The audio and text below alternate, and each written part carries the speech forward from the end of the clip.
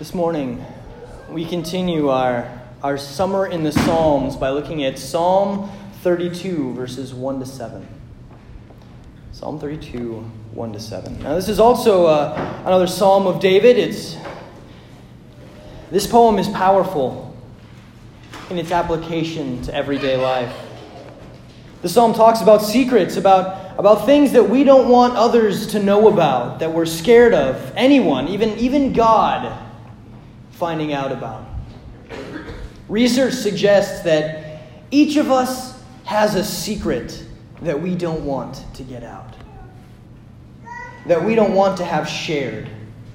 That would be devastating to us if anyone else were to know about it. Our psalm today talks about just such a secret. It talks about the burden of carrying it and the freedom found in dealing with it, in confessing it to God and being washed by His forgiveness.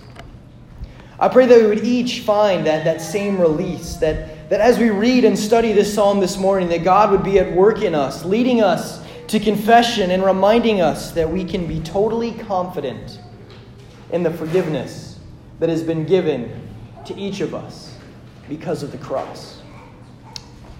Let's read our psalm this morning, Psalm 32, 1 to 7. Blessed is the one whose transgressions are forgiven, whose sins are covered. Blessed is the one whose sin the Lord does not count against them, and in whose spirit is no deceit. When I kept silent, my bones wasted away through my groaning all day long. For day and night your hand was heavy on me. My strength was sapped as in the heat of summer. Then I acknowledged my sin to you and did not cover up my iniquity. I said, I will confess my transgressions to the Lord. And you forgave the guilt of my sin. Therefore, let all the faithful pray to you while you may be found. Surely the rising of the mighty waters will not reach them. You are my hiding place. You will protect me from trouble and surround me with songs of deliverance. Let's pray. God, I thank you for your word, for your word is truth. God, I pray that you would speak through your word this morning, that you would perform the miracle that feeds our souls. I pray this in your name. Amen. Secrets. One of my children came up to me not too long ago and was like, Dad, Mom told me a secret. She told me something and I'm not supposed to tell anyone. But can I tell you? Can I tell you this secret? And I was like, well, I mean, Mom told you not to tell anyone, right? Yeah, I'm not supposed to tell anyone.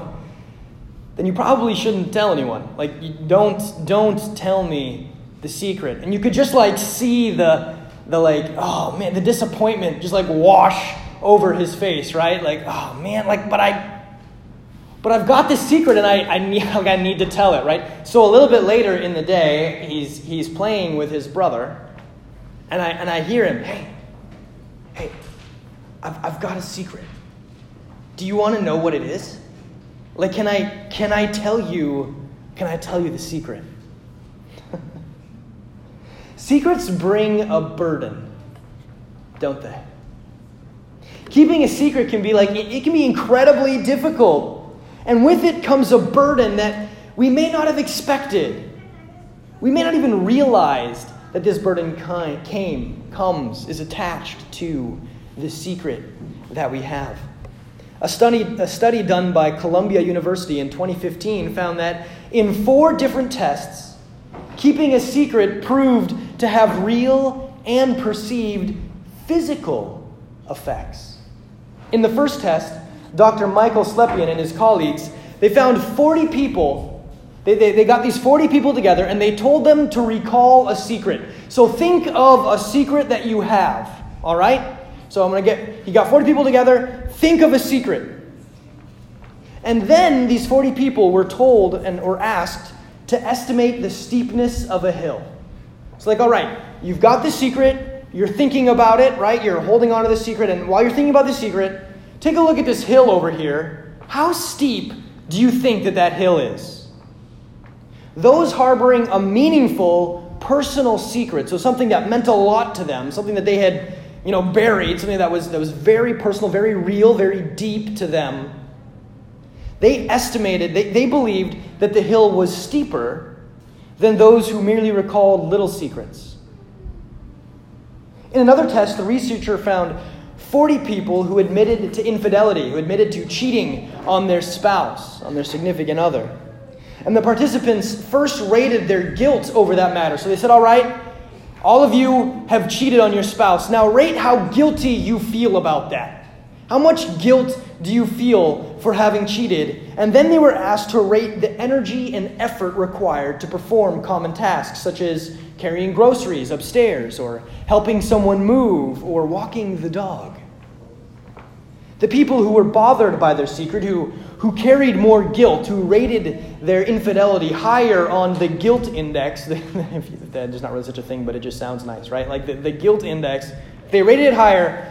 Those tasks, those everyday tasks, they were rated as using more energy, as wearing them out. The more burdensome their secrets were, the more participants perceived everyday behaviors as if they were carrying a physical burden, the author wrote in the study. The study's conclusion: the more burdensome the secret and the more thought devoted to it, the more perception and action were influenced in a matter similar to carrying a weight. So the more a secret means to a person, the need to keep it quiet, right, to keep it safe, the more a person fears others finding out and the consequences of being found out, then the more the other areas of life are affected. Things that aren't heavy feel heavier. Hills look steeper. The walk down the stairs is a little longer. The walk up even more so. The vacuum feels a little heavier. The pile of dishes looks higher. The stack of papers at work a bit more daunting. It's as if you are doing the things that you would typically do, the things that you're normally supposed to do, living everyday life, carrying an extra physical weight. So the burden manifests not just emotionally, but physically. Not just emotionally, but physically. Keeping secrets is a burden. David didn't need to study from a respected university to know that this was true. He didn't need Columbia to come out with this study for him to understand that this was a thing, because he speaks about it so clearly in our psalm this morning, where he writes, and we read verses 3-4, "When I kept silent, my bones wasted away through my groaning all day long. For day and night your hand was heavy on me. My strength was sapped as in the heat of summer." David recognizes the toll that keeping his secret was having on him. He felt it physically as well as mentally. How are you dealing with your secrets? The secrets that you are protecting, that you are hoping that no one will ever find out. How are you managing that burden? There's a part of us that longs to let go of our secrets, that longs for them to be exposed, though we use so much energy and take so much care to make sure that they are buried deep, that they won't be exposed. We hide it. We keep it as far away. We bury it as deep. We ignore it. We repress it. We push them back, trying not to deal with them as much as possible. Right? Even though we push them back so far, we bury them so deep so they'll never see daylight, so that no one will ever know, so that it's never something that is ever going to come out. That no one can ever know how bad I was, or that I thought this, or that this happened to me, or whatever it may be. We bury that, and in spite of how much we don't want that exposed, at the same time we do want them exposed. There's a part of us that longs to be free of the burden of our secrets, so that we don't need to carry that weight anymore. We see it all the time. I mean, you think of like deathbed confessions, right? The man who made the most famous photo of the Loch Ness Monster on his deathbed confessed that it was a fake. He couldn't take it anymore. He was just done. And the guilt of having misled, having lied to so many people was just more than he could bear. Here it is, right? Here's my confession. So it's not just like these big things. It's not just, I murdered somebody, or I cheated on my spouse, or I hated my mom, or whatever it may be. Like, those secrets aren't the only ones that want to come out. There's many examples of guys who have been on their deathbed and they've pulled the pastor close, or whoever it may be, whoever was in the room, and said, I've got a confession to make. I cheated on a test in like the 3rd grade. What? Like, that's the secret you're holding on to? That's the thing that has just been eating away at your guilt, at your conscience? It's not just the big things, guys. There's some secret, there's something that we have done, that we bury, that just eats at us, that becomes a burden, a weight for us, and it wants to be said. We want to get it out. We want others to know about it. We see this, a very clear example of this is in the movie A Few Good Men. I don't know if we've all seen the movie, but in the movie there's these 2 privates and in the army. And they basically, they're ordered to do a code red on another like a peer of theirs, another guy in their squad, in their group. And a code red is something you're not supposed to do. They do code reds to guys if they aren't holding their weight. So this one guy, Private Santiago, he was not carrying his weight. He wasn't doing what he was supposed to do. He wasn't doing it well. He was falling down on the job. And because of that, the rest of the squad was getting punished. And so these 2 guys were ordered to give this man a code red. And he had a medical condition that nobody knew about, that wasn't realized. And because of the code red that they gave him, which was a standard code red, so they did code reds even though they weren't allowed to do code reds, Santiago dies because of this code red. And now these 2 men, these 2 privates in the army, are on trial for murder. And Tom Cruise is their lawyer. It's a great movie. I'd encourage you to watch it. It's pretty awesome. But as they go through the trial process, as they go through vetting the witnesses and trying to find the truth and finding the facts and finding the evidence and all these different things, everything gets buried. And it comes to light, so they know it, but they don't have the ability to prove it. But it's actually like the commander of this Guantanamo base where this happens. It's the commander of the base, the guy that's in charge of all of it, Jessup. He is the one that has ordered this code red to be carried out on Santiago. And they have no proof. They have no way of doing it. And Tom Cruise comes in the morning of the trial and he's like, I got it. I know how we're going to win this case. He says, for us to win, Jessup has to say that he gave the order. And his co-counsel looks at him and is like, you think you can get him to say that? To which Cruise's character responds, I think he wants to say it. I think he wants to say it. Which leads to this courtroom drama, this fantastic scene where Tom Cruise gets in the face of Jessup and he says, I want the truth. And to which Jessup responds, you can't handle the truth. And that follows a big confession of all of these things. He wanted to get it out. He wanted people to know what he had done. He didn't want to hold that secret. He didn't want the shame, the guilt of what that secret carried. He wanted it out there. I think he wants to say it. Our secrets want out. They long to be told. We don't want to hold on to them. We know it's not good for us. We know it's slowly killing us, and it's making life harder for us. We can feel it with every step we take. And yet we hold on.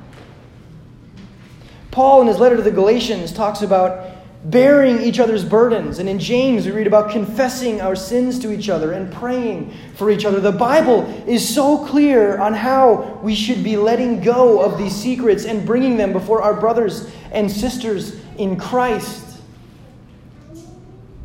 They want out.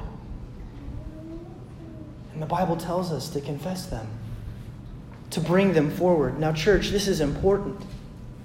And I don't want us to miss this. When someone confesses a sin to us, to one of us, or to us as a whole, it is not our job or our place to give that person instruction on how to go about making themselves more acceptable to us or to God.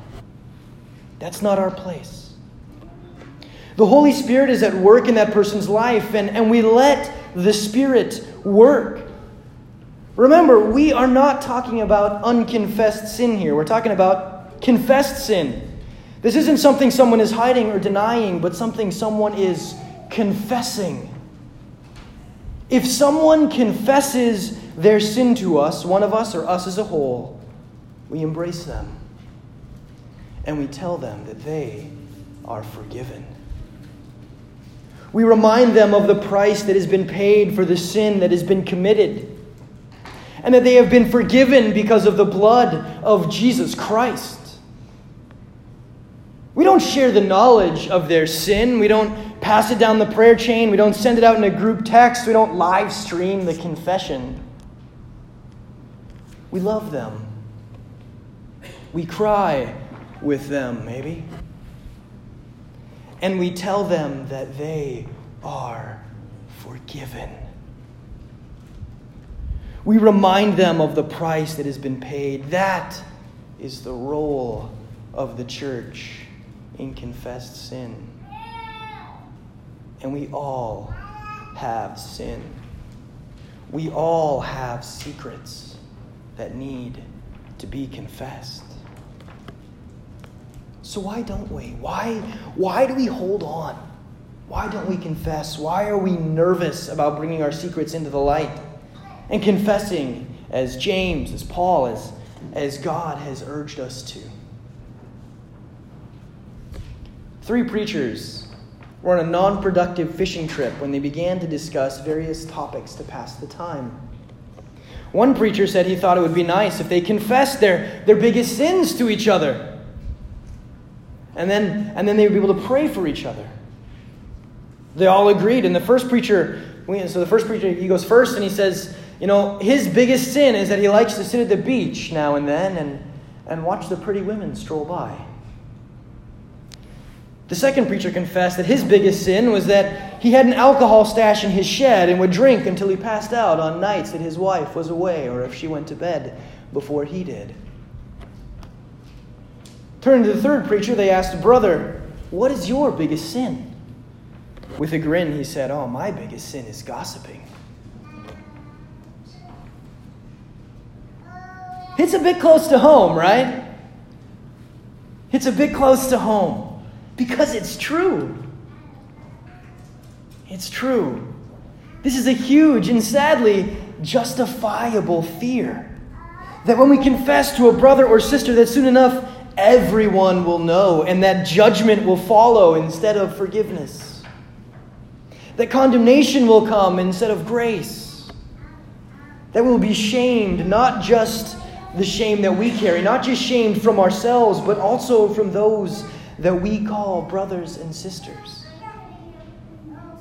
Why do we hold on to our secrets? Why do we stop ourselves from confessing? We're scared of the consequences. We don't trust those to whom we should be able to share our secrets, to whom we should be able to confess. And so we try to manage our burden alone. How did David manage his burden? Verse 5 in our passage today. Then I acknowledged my sin to you and did not cover up my iniquity. I said, I will confess my transgressions to the Lord, and you forgave the guilt of my sin. Maybe you don't have a friend or someone that you trust, that you can confess your secrets to, that you can confide in. But you do have a heavenly Father that you can bring anything to. That you can confess anything to. You guys, He already knows. He knows all the things that we try to hide, that we try to ignore, that we try to repress, that we try to bury deep. He knows all of it. He knows the weight that you're carrying, the burden that you're struggling with. And He is simply waiting for His children, the ones He loves, to bring it before Him, to confess their sin and their struggle to Him. He longs to lift the burden. He longs for us to pour it all out at the cross, to surrender it to Him. And He takes the guilt and the shame and He holds us close, restoring us to relationship with Him. It's not something that we earn. He doesn't send us out to do penance for our sins so that we might be forgiven.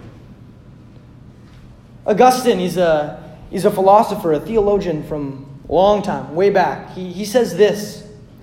He says, not by the merits of works, but by the grace of God, man is delivered so that we might be forgiven. Not by the merits of works, but by the grace of God, man is delivered, confessing his sin. God's forgiveness is not dependent on how well we perform the things He wants us to do. It is all because of His grace. When we confess our sins, God is faithful and just and will forgive us our sins. He will forgive us. Not after we have done a laundry list of tasks, right? Our forgiveness is not based off of how many days we've remained sober, how regular we attend church, how much money we give to the church, or how often we volunteer at our homeless shelter. While all of those things can be good things, there are not qualifiers on forgiveness.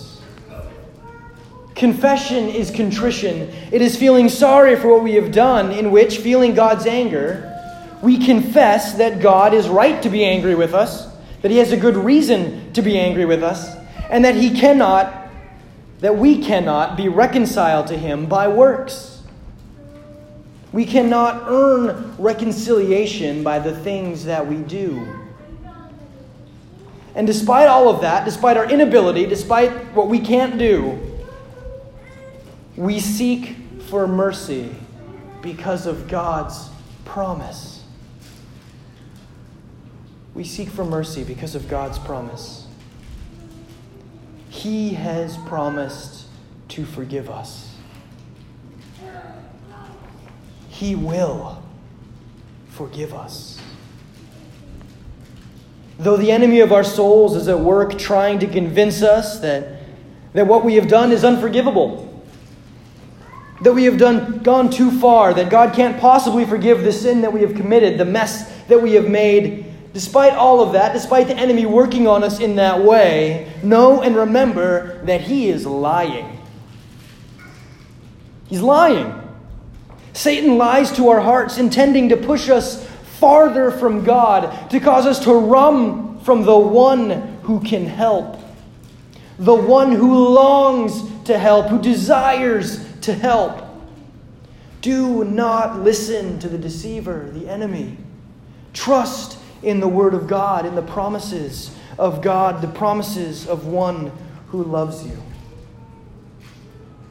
If you are carrying a burden this morning, if you are harboring a secret that you have been unable to share because of embarrassment, because of shame, because you fear the consequences of how others will treat you if they know, I pray that you will have the courage to confess that secret to another person. And if not a person, then at least to God. Don't be weighed down by the burden of your secrets any longer. Bring them before the throne of the living God and let Him release you of that burden, of that weight. As we read this psalm, we remember with David that our God is not a God who seeks to condemn us, but to save us. We remember again that our God only helps those who cannot help themselves. And we remember that Christ has already carried the burden and weight of our shame to the cross and has declared that we are forgiven once and for all of our sins. And this means we never have to carry them again. We never have to carry them again. So whatever burden you're carrying, bring it to a brother or sister. Bring it to God. Confess it and be free. Be set free by the one who has bought your freedom. Be set free by the one who has paid the price. Be set free by the one who loves you so much. Be set free by Jesus Christ, our Lord. Amen.